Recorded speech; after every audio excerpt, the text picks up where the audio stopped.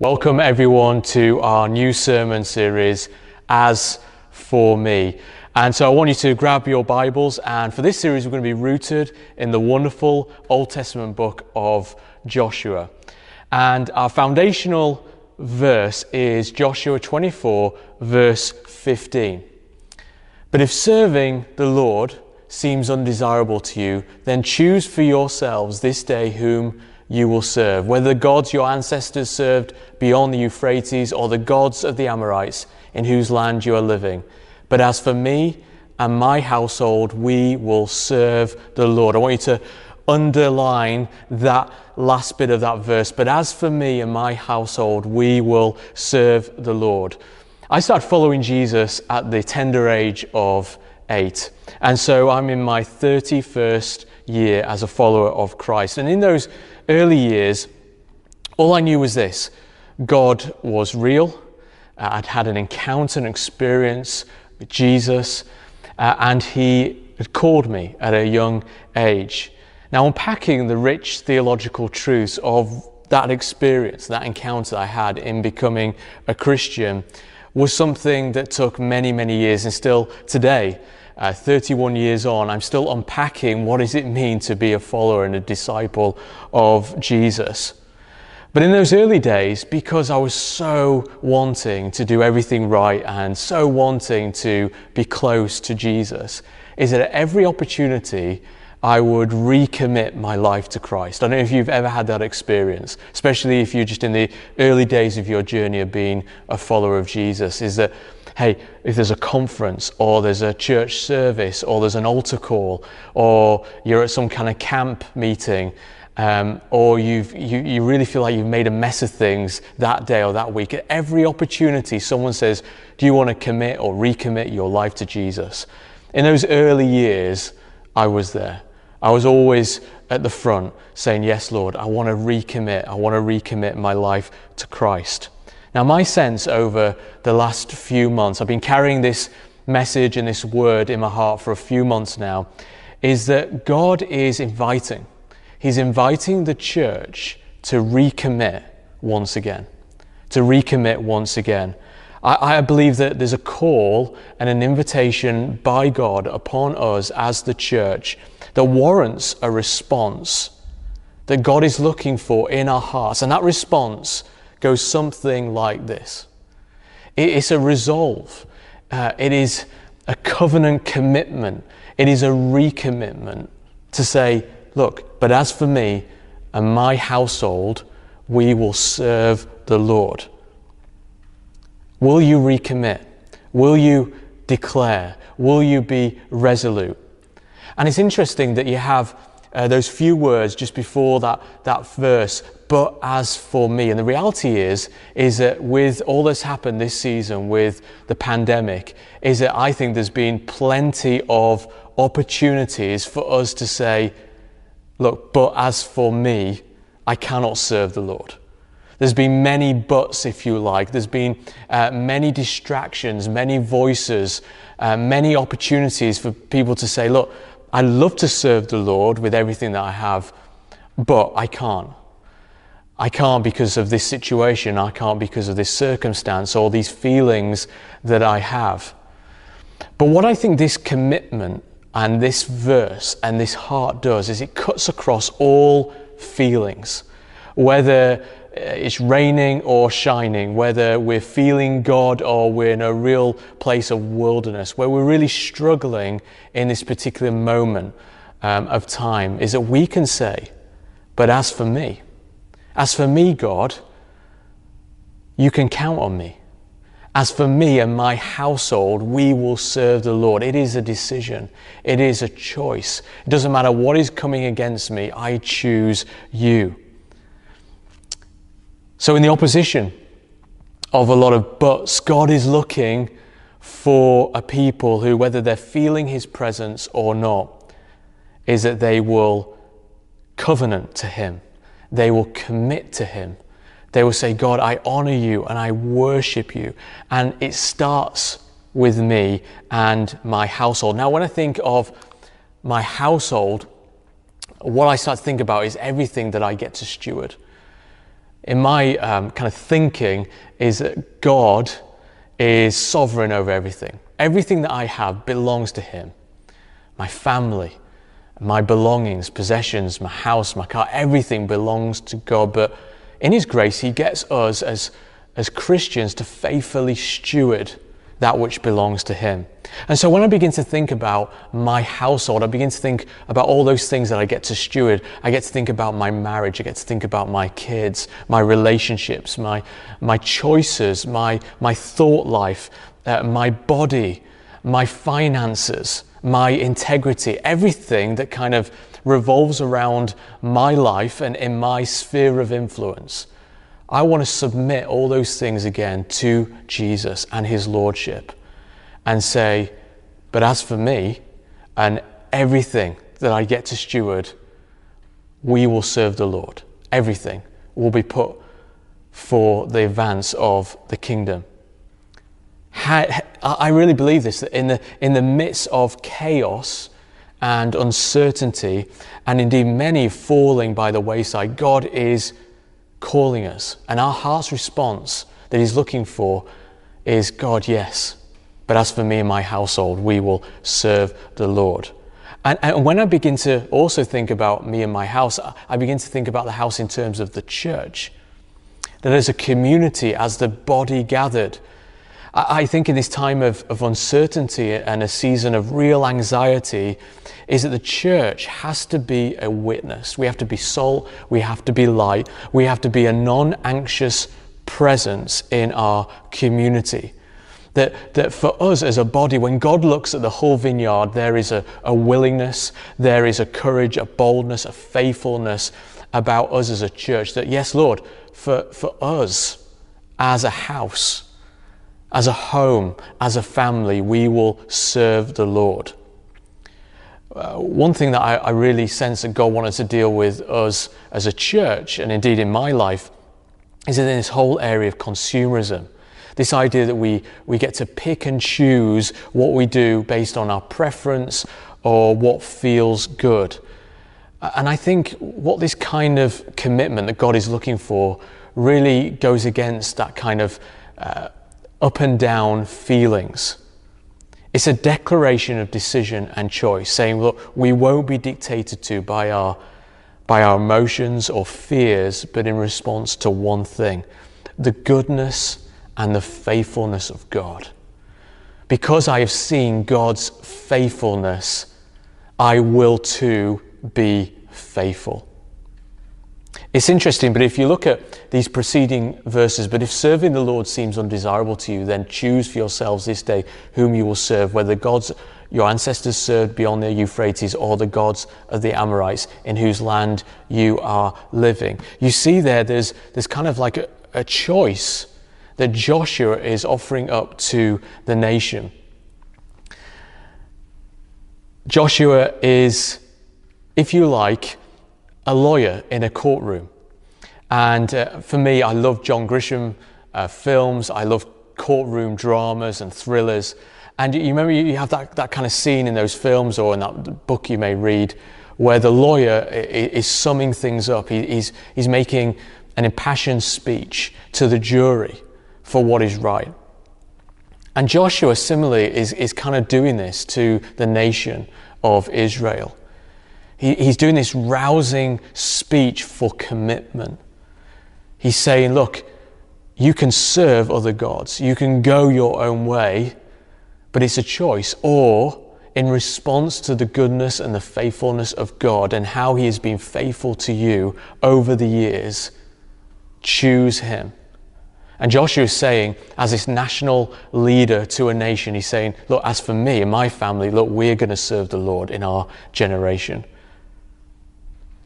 Now, in a season where there have been so many voices and platforms and perspectives, and I personally found in this season, this year, Jesus' testing has been thorough, it's been deep, it's been meticulous, because his goal is to form his image in us. And so let me encourage you as a church in this time to cling to God and choose him and to stare and to gaze into his faithfulness. We serve a faithful God. That's why in famine we must look to Jesus. In plenty, we must look to Jesus. In want, or in the wilderness, or in plague, or in blessing, or in health, we must always look to Jesus. Maybe we are discovering in this season that actually we are full of other lovers. Stuff has been residing in our hearts for years untouched, and then the pressure of this pandemic and the season that we've been in has released through our thinking, through our speech and actions, actually some other gods that we have been following. I want to encourage you to read Jesus, to preach Jesus, to look at Jesus, to hear Jesus, to listen to Jesus, to eat Jesus, to drink of Jesus. Why? Because Jesus is faithful. When the storms of life hit, when we're in a place of desolation and disappointment and lack, who else do we have to look to other than the faithful Lord Jesus Christ? So the backdrop of Joshua's impassioned speech that is calling people to commitment is that he's calling them to look at the faithfulness of God. Because when you look and see God for who he is and how faithful and how good he is, then you have no other option but to leave those false and counterfeit gods and to completely yield and surrender and give yourself over to him. And so he keeps saying to the people of Israel, look at how God has fought for you. The faithful God has fought for you. From the time he brought you out of Exodus, the time that he brought you across the Jordan at Jericho with his amazing battle plan, indeed in all the other battles that they faced against the southern kings in chapter 10 or the northern kings in chapter 11. Time and time again, God is faithfully fighting our battles. I love it in 2 Timothy 2:13. It says this, if we are faithless, he remains faithful, for he cannot deny himself. This is his nature, which is why it talks about in the book of Galatians about faithfulness being one of the fruits of the Holy Spirit. It's his image. It's who he is. He is faithful. It is his nature. And so because of that, because he is faithful, in light of this, and in terms of being a witness to a faithful God, is that we have an opportunity to really be distinctive and to really stand out and be a witness to God in our faithfulness. Let me invite you to recommit and to be faithful in this season to God and his ways, to be faithful in his mission, to be faithful in your marriage, to be faithful in your singleness, to be faithful to your children, to be faithful in church, to be faithful in your place of work, to just faithfully show up. You see, faithfulness doesn't sound like a word to get excited about, does it? But it is so important.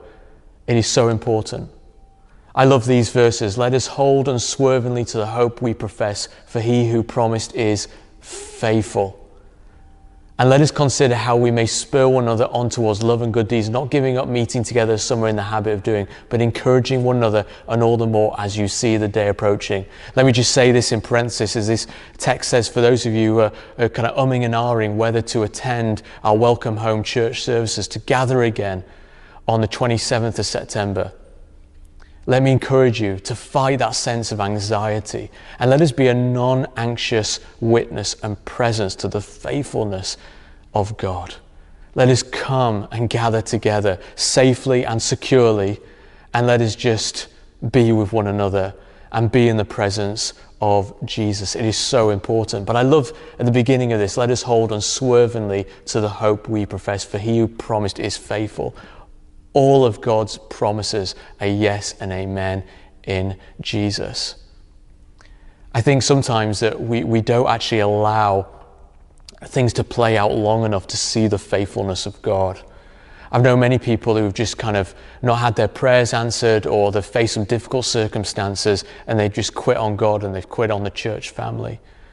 But actually, it's only when we go through long enough those seasons of disappointment and wilderness and pain and angst and anxiety and pressure and testing, do we come out the other side and look back and say, God, look how faithful you were. And I got to see it. I got to see how faithful you were in my life. And I've seen this so much for me and my family this year. We've had some real challenges in our first year pastoring this church. But as I look back, I just keep seeing as we've hung in there, as we've persevered, and we've looked and stared and gazed into the face of our faithful Jesus, is we've just seen how good he is. We've seen how he's blessed us. We've seen how faithful he has been to us. Let me encourage you to not take a photograph of today, but to keep the camera rolling. I really believe that today's faithfulness, if you like, is today's distinctiveness. It's if we want to be different, if we want to be distinctive in our world at this present cultural moment, then I think God is calling on his church to be faithful.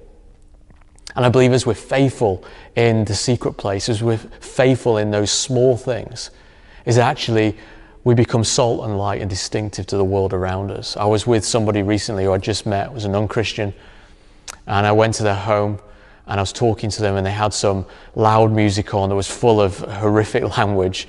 And when I began to share with them, they kept the music on, and I was like, why are you keeping this on? I can barely hear. We can barely hear how each other are saying. Is that suddenly, as they realized that I was a Christian and what I did in terms of my job, is that they turned it off. They turned off the music straight away. And I noticed in that moment that there was something that happened in their thinking, is that they recognized that there was something different. And that wasn't me, it was Christ in me that was causing them to respond in a certain way. I wonder how many of us want the benefits of a covenant relationship with God, but we're not willing to live out the demands of the discipleship call. This commitment, this invitation to recommit to God with everything, with our household, with everything that we have, is to say, look, Lord, I'm not just looking to you to be my Savior, but I'm looking for you to be my Lord. You know, when I was a young leader, I used to be incredibly impressed by people's gifting. What an incredible preacher that person is. I wish I could preach like that, or what an amazing worship leader, or what an extraordinary writer, what a gifted prophetic person.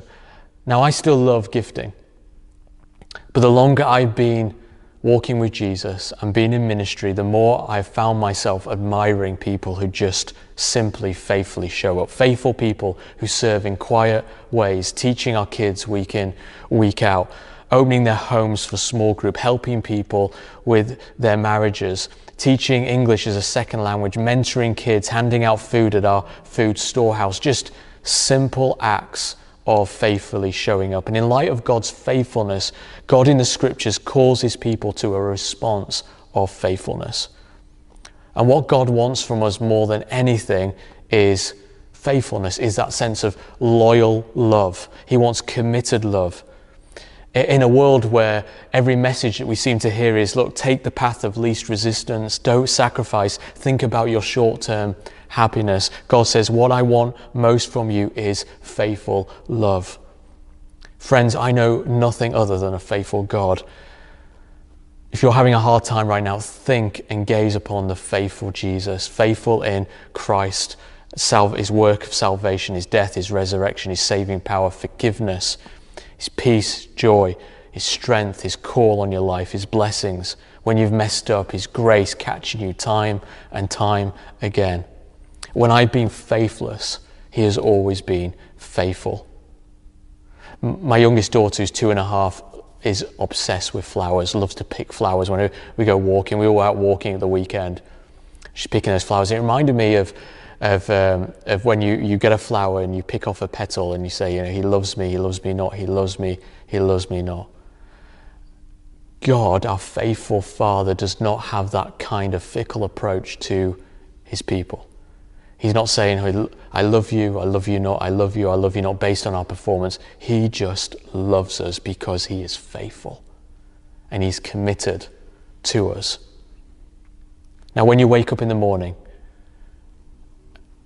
and you turn over and you may utter those first words to God, who do you see? What do you hear? What is your first thought of God? Because it tells you a lot about how you see him. And I'm reminded of this wonderful verse in the book of Lamentations. The Lord's loving kindness indeed never cease, for his compassions, they never fail. They are new every morning. Great is your faithfulness. That is our heart's cry. And so when we meet again this term as a body, when we meet in our groups and circles and doing mission and just showing up in our families and workplace and our neighborhoods, let us do all of this in response to how great is God's faithfulness. And let's be faithful to God, let's be faithful to each other, and let us be faithful to our city. I hope you feel encouraged by today's message. Seek God, pray to God today, reach out to him, read these verses in Joshua, and be encouraged to be faithful and recommit in this season. We love you. God bless you.